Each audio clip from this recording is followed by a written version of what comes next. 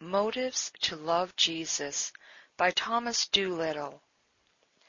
Number 1. Can you find a more excellent object for your love than Jesus? If you search through the whole creation, could you find any like him? Are riches, honors, pleasures, or other relationships comparable to Jesus, whom you ought to love supremely? Should not the highest good be the best object of your love? Can you love lesser things and not the greatest good? Is not all the goodness in the creature but as a drop to the sea, as a candle to the sun, as a speck of sand to a mountain, when compared to the goodness that is in Jesus? If David were worth 10,000 other men, is not Jesus, David's Lord, better than all the world? Number 2. Is not Jesus the most suitable good for you? Is liberty so suitable to a captive man, or bread to a hungry man, or health to a sick man, or ease to a suffering man, as Jesus is to a sinful man?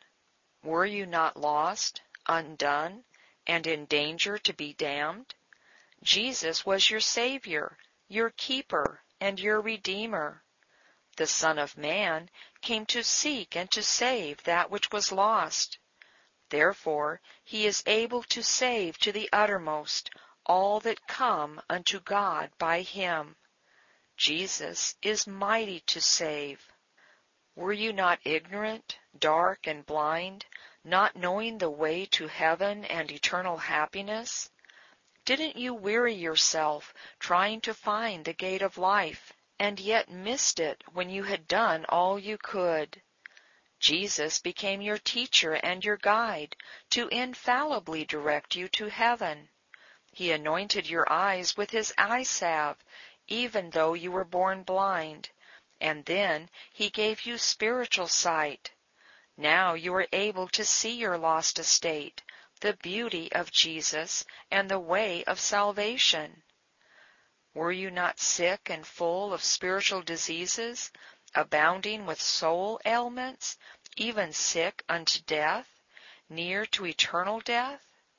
Jesus was your able and skillful physician. None whom he has undertaken to cure has ever yet died under his hands.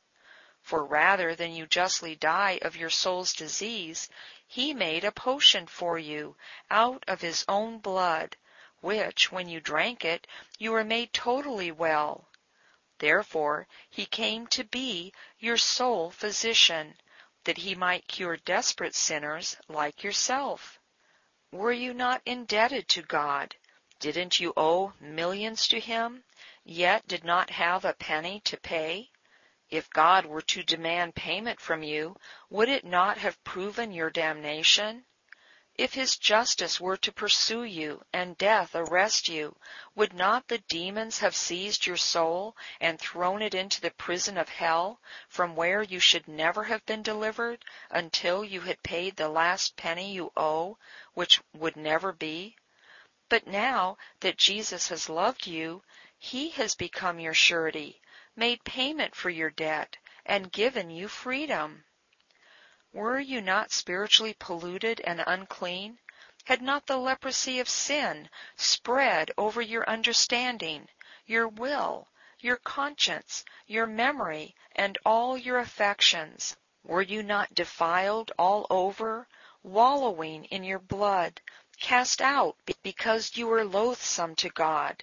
And in this filthy state you could never enter into the holy kingdom of God. But Jesus loved you, took away your filthy rags, and gave you a change of clothing made of his righteousness. You said to him, Lord, if you are willing, you can make me clean. He, in love, said to you, I am willing, be clean. He bathed you in his own blood and cleansed you from all your sins. Yes, though your sins were as scarlet, they became as white as snow. Though they were red like crimson, they became as white as wool. Were you not a captive to Satan and to sin, drudging elbow deep in the loathsome service of sin? Was not your bondage worse than that of the Israelites in Egypt? And were not Satan and sin as cruel and tyrannical as Pharaoh and his taskmasters? Didn't you love your chains of sin? Weren't you at ease in your shackles? Do you remember how Jesus released you from your fetters? Jesus became your Redeemer and made you free, and then you were free indeed. Were you not an enemy to God? You were born His enemy, and then continued to live as His adversary. Had you died in this condition, your soul would have been alienated from God forever.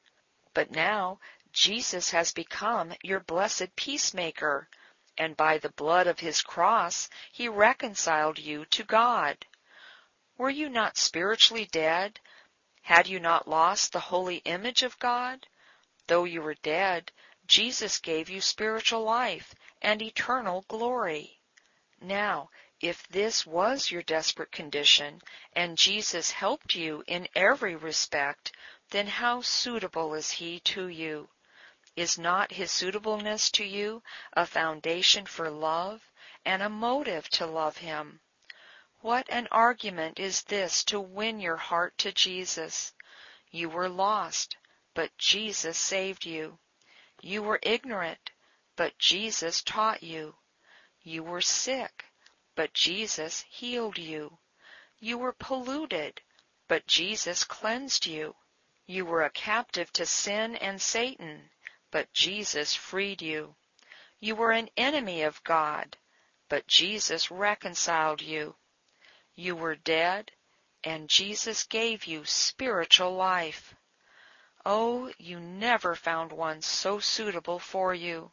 Now, even now, He should be loved by you. Oh, Jesus is the most excellent object for your love, and you should no longer withhold your devotion from Him. Number 3. Is not Jesus the most satisfying good to you? You were destitute, and He supplied you. You were empty, and He filled you. You were poor, and He enriched you.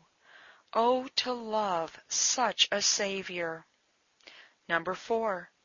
Is not Jesus the most durable good to you?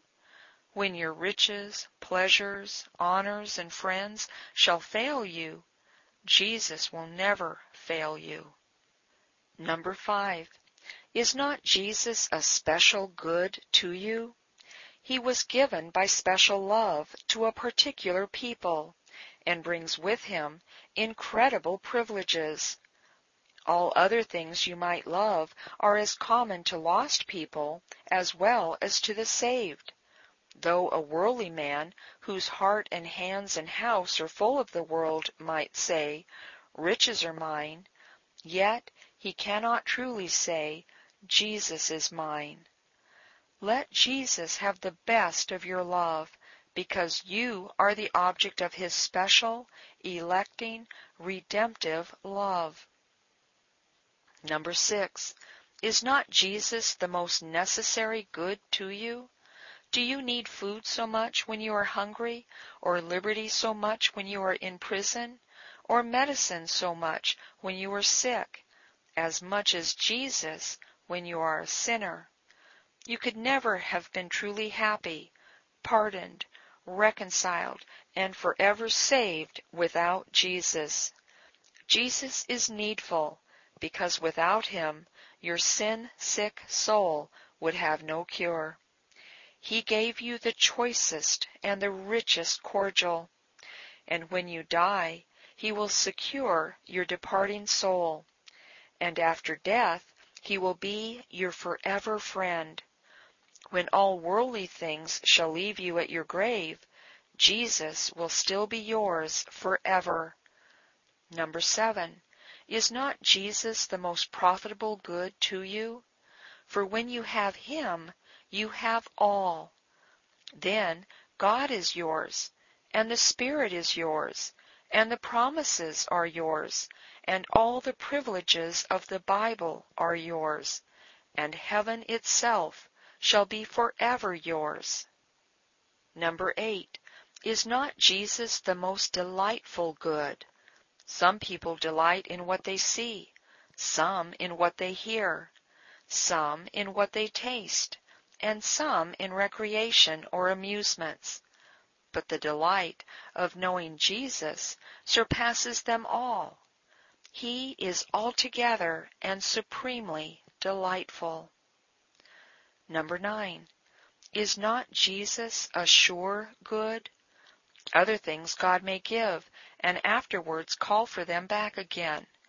Therefore I will take away my grain when it ripens, and my new wine when it is ready.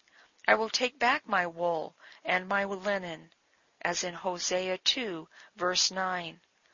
But God never said, I gave such a man my Jesus, but I will take him away. God may take riches out of your hand, but if you once receive the Lord Jesus, God will never take Jesus out of your heart. Number 10.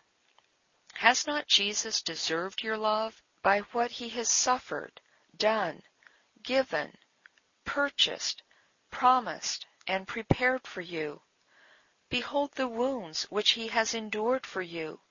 Behold the crown of thorns on his head, that there may be a crown of glory upon your head.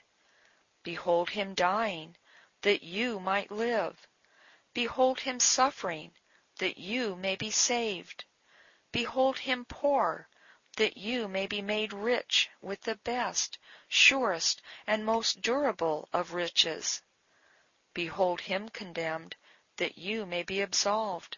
Behold him in an agony, that you might have rest and ease in glory. Behold him bearing the cross, and the cross bearing him, that you might not bear the curse.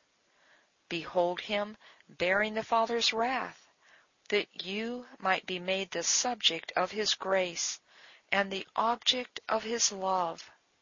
Now tell me, doesn't this Jesus deserve your love? Should you love any other like him, when none other has done so much for you like he has done? Does the small kindness of a fellow creature draw out your love? And shall not all these great things that Jesus has done for you kindle a fire of love towards him? How can you bear not to love him? Number 11. Is not the love of Jesus the best love you can attain? It is a pity that any other object should have your greatest love. Number 12. Love to Jesus is the sweetest love. The one that loves other things instead of Jesus loves nothing but vanity, and to love vanity will prove troublesome. He that loves riches has disturbing sorrow with this love, fretting fears, and perplexing anxious cares. So without love to Jesus, love to other things will always be a bitter love. Oh, now, how sorry I am that ever I loved the world, my pleasures, my sin, as I have done. But you will never have cause to say, I am sorry that ever I loved Jesus. Never was such a word ever heard. Those who never repent of their love to the world and sin, their worldly love will certainly end in sorrow, and with bitterness of soul be sadly lamented in hell. But what contentment, satisfaction, delight, comfort, and joy is there in loving of Jesus! None can tell so well as you who love him. Number 13. Love to Jesus is the safest love. You cannot sin in loving Jesus, except it be in the smallness of it, and in not loving him more. You might have fear and trembling in loving other things, and say, Do not I sin in this? but you can never love Jesus too much. Number 14. Love to Jesus is the surest love.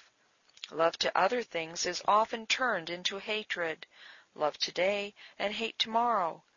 But love to Jesus remains firm. Jesus is the surest object of your love. Neither men, nor death, nor demons can take him away from you. Though others might keep us from reading his word, none can keep us from loving him. Number 15. Love to Jesus is the noblest love. Love to pleasures, love to the world and to sin are base and polluted loves. Love to Jesus is most sublime and lofty. Jesus is the most noble object for your love. Number 16. Love to Jesus is the most enduring love. It is a love that shall never end. Before long, everyone will be done loving this world, even those who love it most and have their hearts most set upon it. Those who now have their hearts full of earth shall soon have their mouths full of earth, when their bodies lie rotting in the earth. Then they will be done loving it. Death, which ends their life in this world, shall end their love to this world.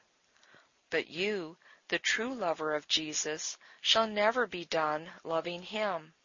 It is sweet to love Jesus, but this makes it even more sweet, to think you shall always love him.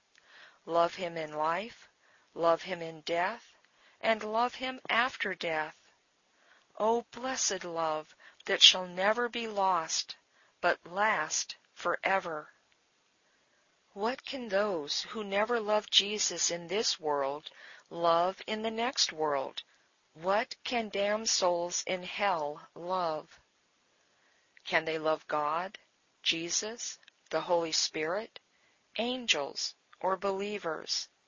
No, their hatred to all these is, and shall be, more deeply rooted in them than it ever was while upon earth. Can they love their location in hell? No, they will wish they never had come there. Can they love the pains of hell? No, they grieve and groan under these torments, and are weary to bear them. Can they love the devils in hell? No, they curse them for tempting them to the sin which brought them to their place in hell. Can they love their companions in hell? No, they are an aggravation of one another's misery. Can they love their sin in hell? Alas, all that was pleasurable in sin is gone, and only the pain and sting of sin remain. Can they love their being in hell? They had rather die than live, and cease to be at all, than to continue to be in hell. O loathsome place, where there is and can be no love! But oh, how lovely is heaven to us, where love reigns and where love lives! Our life shall be forever a life of love. Dear Lord, save me from hell, because in hell there is no love to you, nor to anything that is good. Sweet Savior, lead me in the way to heaven, and bring me there, where love to you shall live and last forever. Number 17. Isn't it the wisest choice to love Jesus and not the things of this world? Everyone loves something, and do those act as rational creatures, as men endued with reason, who do not love Jesus, but give their affections to the world and sin? They love that which cannot love them back, nor satisfy them, and which they must soon part with. He that loves silver shall not be satisfied with silver, nor he that loves abundance with increase. This is also meaningless. Naked a man comes from his mother's womb, and as he comes, so he departs. He takes nothing from his labor that he can carry in his hand. We brought nothing into this world, and it is certain we can carry nothing out. Might you not be rich today and poor tomorrow, healthy today and sick tomorrow, in honor today and in disgrace tomorrow? Was it not so with Haman? When you have riches and love them, you are not sure to keep them. Will you set your eyes, your heart, and your love upon that which is not? For riches certainly make themselves wings, and fly away as an eagle towards heaven. Death carries the lovers of this world far away, far from the things they love. The pleasures of sin, and also the profits of the world, are but for a season, and when the season is over, they are gone. But Jesus will never leave you, nor forsake you. Number 18. Can you do anything less than love Jesus? And can you do anything more? Jesus has done such great things for you. Is it not a small thing that Jesus should have your love in return? If Jesus had asked you to lay down your life for him, had he called you to give your bodies to be burned for him, should you not have done it? How much more when he says, "Just let your hearts but burn in love unto me," when that burning will not be painful, but delightful. When Naaman came to the prophet to be cleansed of his leprosy, being directed to go and wash in the Jordan, that he should be clean, in anger he went away. But his servant came to him and said, "My father, if the prophet had told you to do some great thing, would you not have done it? How much rather then, when he says to you, 'Wash and be clean'?" If Jesus had required some great thing, that you might escape great torments, and be partaker of his great salvation, would you not have gladly done it? How much rather then, when he says, "Love me, and be saved"? When you have received a great kindness from a friend whom you cannot repay, don't you say, "I cannot do less than love him"? Yet this small thing of loving Jesus is of greater value to him than all else. You pray to him, but to love him is better. A heart full of love means more to Jesus than 1,000 prayers full of the most eloquent expressions without love. You hear his word, but to love him is better. You might suffer for him, but to love him is better. Should you give all your goods to the poor and your body to the fire for him, yet to give him your heart and to love him is still better. And indeed, except all the former things proceed from love and are accompanied with love, they are not pleasing to Jesus. Number 19. Will you love worldly things which you might easily love too much, and not love Jesus, whom you can never love too much? You might love your riches, your relations, your pleasures, yourself, your liberty, and your life too much. In these things your love might easily be too much, and transgress the lawful bounds. And indeed, so much love as you give to these things, more than to Jesus, is too much love. But if you were able to bear it, and could you love Jesus with as much love as all the angels in heaven love him, it would not be too much love for him. Many have complained they loved Christ too little, but no one ever said that Jesus had too much of their love. God blames you, and your conscience accuses you for your inordinate love to the things on earth. But neither God nor conscience will condemn you for the highest degrees of love to Jesus. Number 20. To truly love yourselves, you must love Jesus supremely. Does that man truly love himself who does not regard the salvation of his soul, who ruins himself and damns himself and shuts himself out of heaven? Does that man truly love himself who exposes himself to the wrath of God, to the damnation of hell, and to banishment from the glorious presence of the blessed God? All these things a man may bring upon himself for lack of love to Jesus. If, then, you desire to truly love yourself, You must love Jesus supremely. Number 21. Are not all the duties of Christianity sometimes tedious to you for lack of love to Jesus? Do you find it a burden to pray, a burden to hear or read the Word of God? Is it a burden to you to meditate upon God and Christ and things above? It is all because of smallness of love to Jesus, for love makes hard things easy, and heavy labor to be light. Number 22. Does not Jesus deserve your love? Do you not owe it to him? Is it not due to him by virtue of creation? Did he not give you your being? By virtue of preservation, has not Jesus kept you out of the grave and hell until this day? Justice would have hewn you down, and wrath would have condemned you long ago. And who has procured a pardon for you but Christ? That you are on this side of the torments of the damned, not beyond praying and hearing and hoping, is all through Christ securing for you longer time. Except by virtue of Jesus' provision for you, you would not have had a rag for your back, nor a morsel for your mouth, nor sleep for your eyes.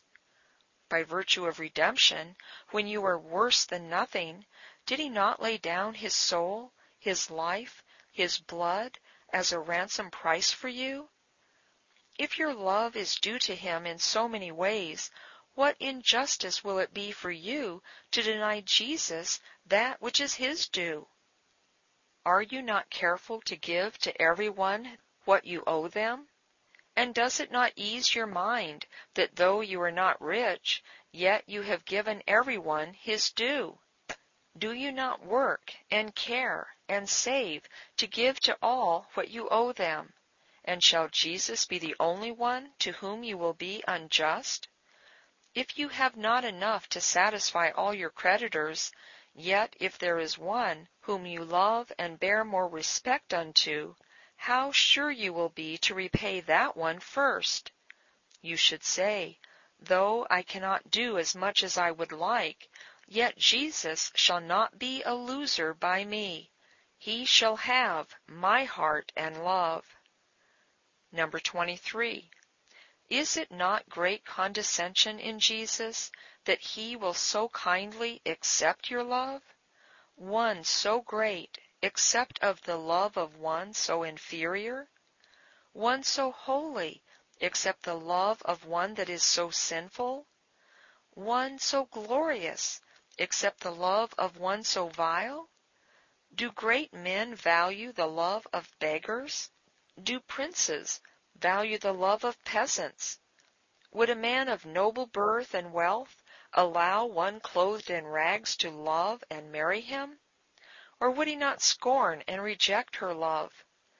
I think, considering what Jesus is and what you are, that you should say, if Jesus will allow me, I will love him. Allow you? Not only so, but he gives you a command to love him, and that upon pain and peril of everlasting damnation. He does not allow you to live without love to him, though, for your long refusal, he might have justly left you to live without love to him. Number 24.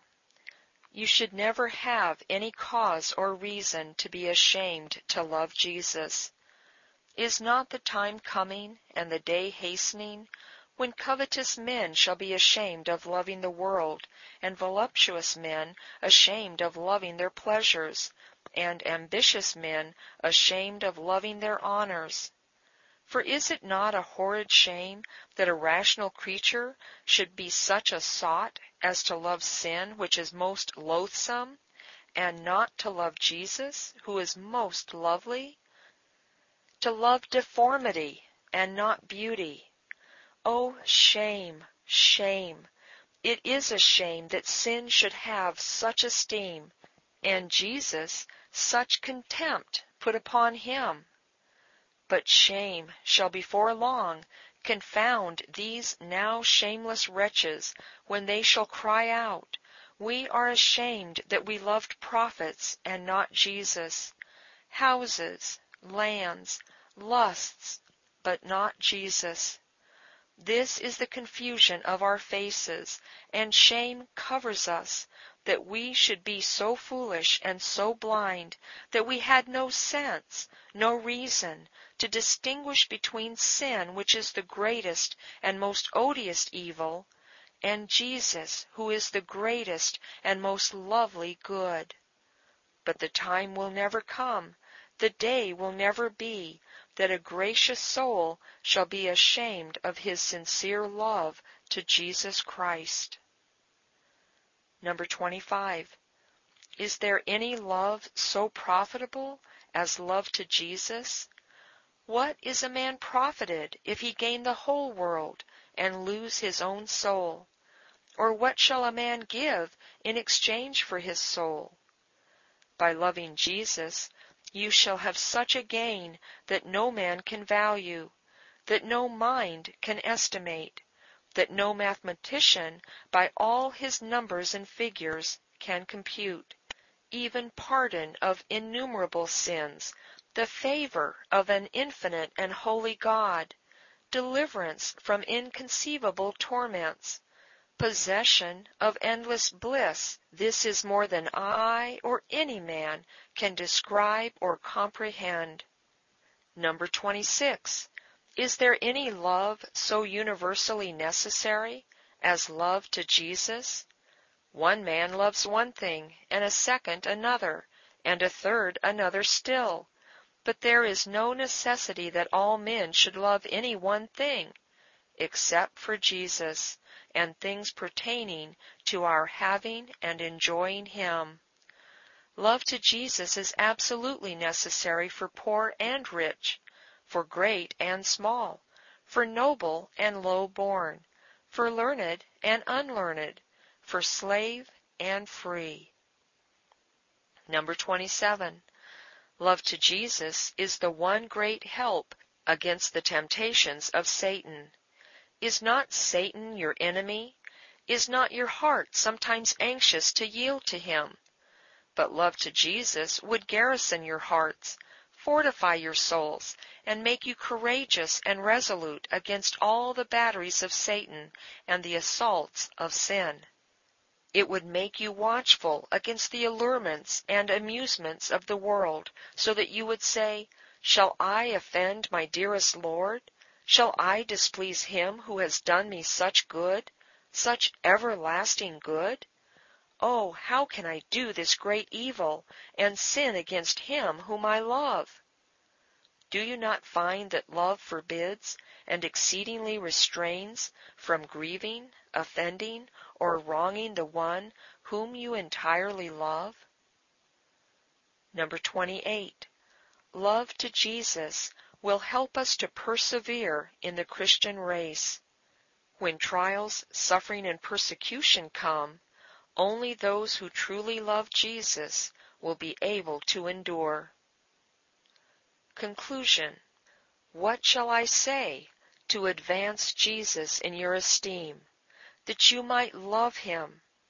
Is He not a comprehensive good, eminently all? There is no goodness in the creature, but it is formally or virtually in Jesus. Is there wisdom in the creature? There is more in Jesus. Is there beauty or power in the creature? There is much more in Jesus. For it pleased the Father that in Him should all fullness dwell. Jesus is full of grace and truth. This is the one whom I beg you to love. This is He who is altogether lovely and desirable.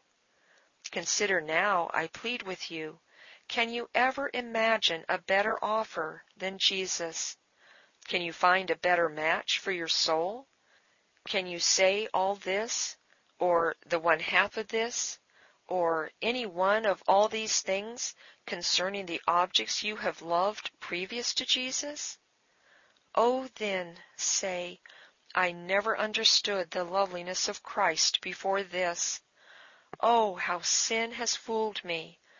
How has the world bewitched me! And how has my foolish wicked heart deceived me, that I have lavished my love upon the creature and sin, when there was a Christ to love. Such a Christ to love, such a good as is not to be found in all the world. Now he alone shall have my heart, my love, my all. This concludes Motives to Love Jesus by Thomas Doolittle.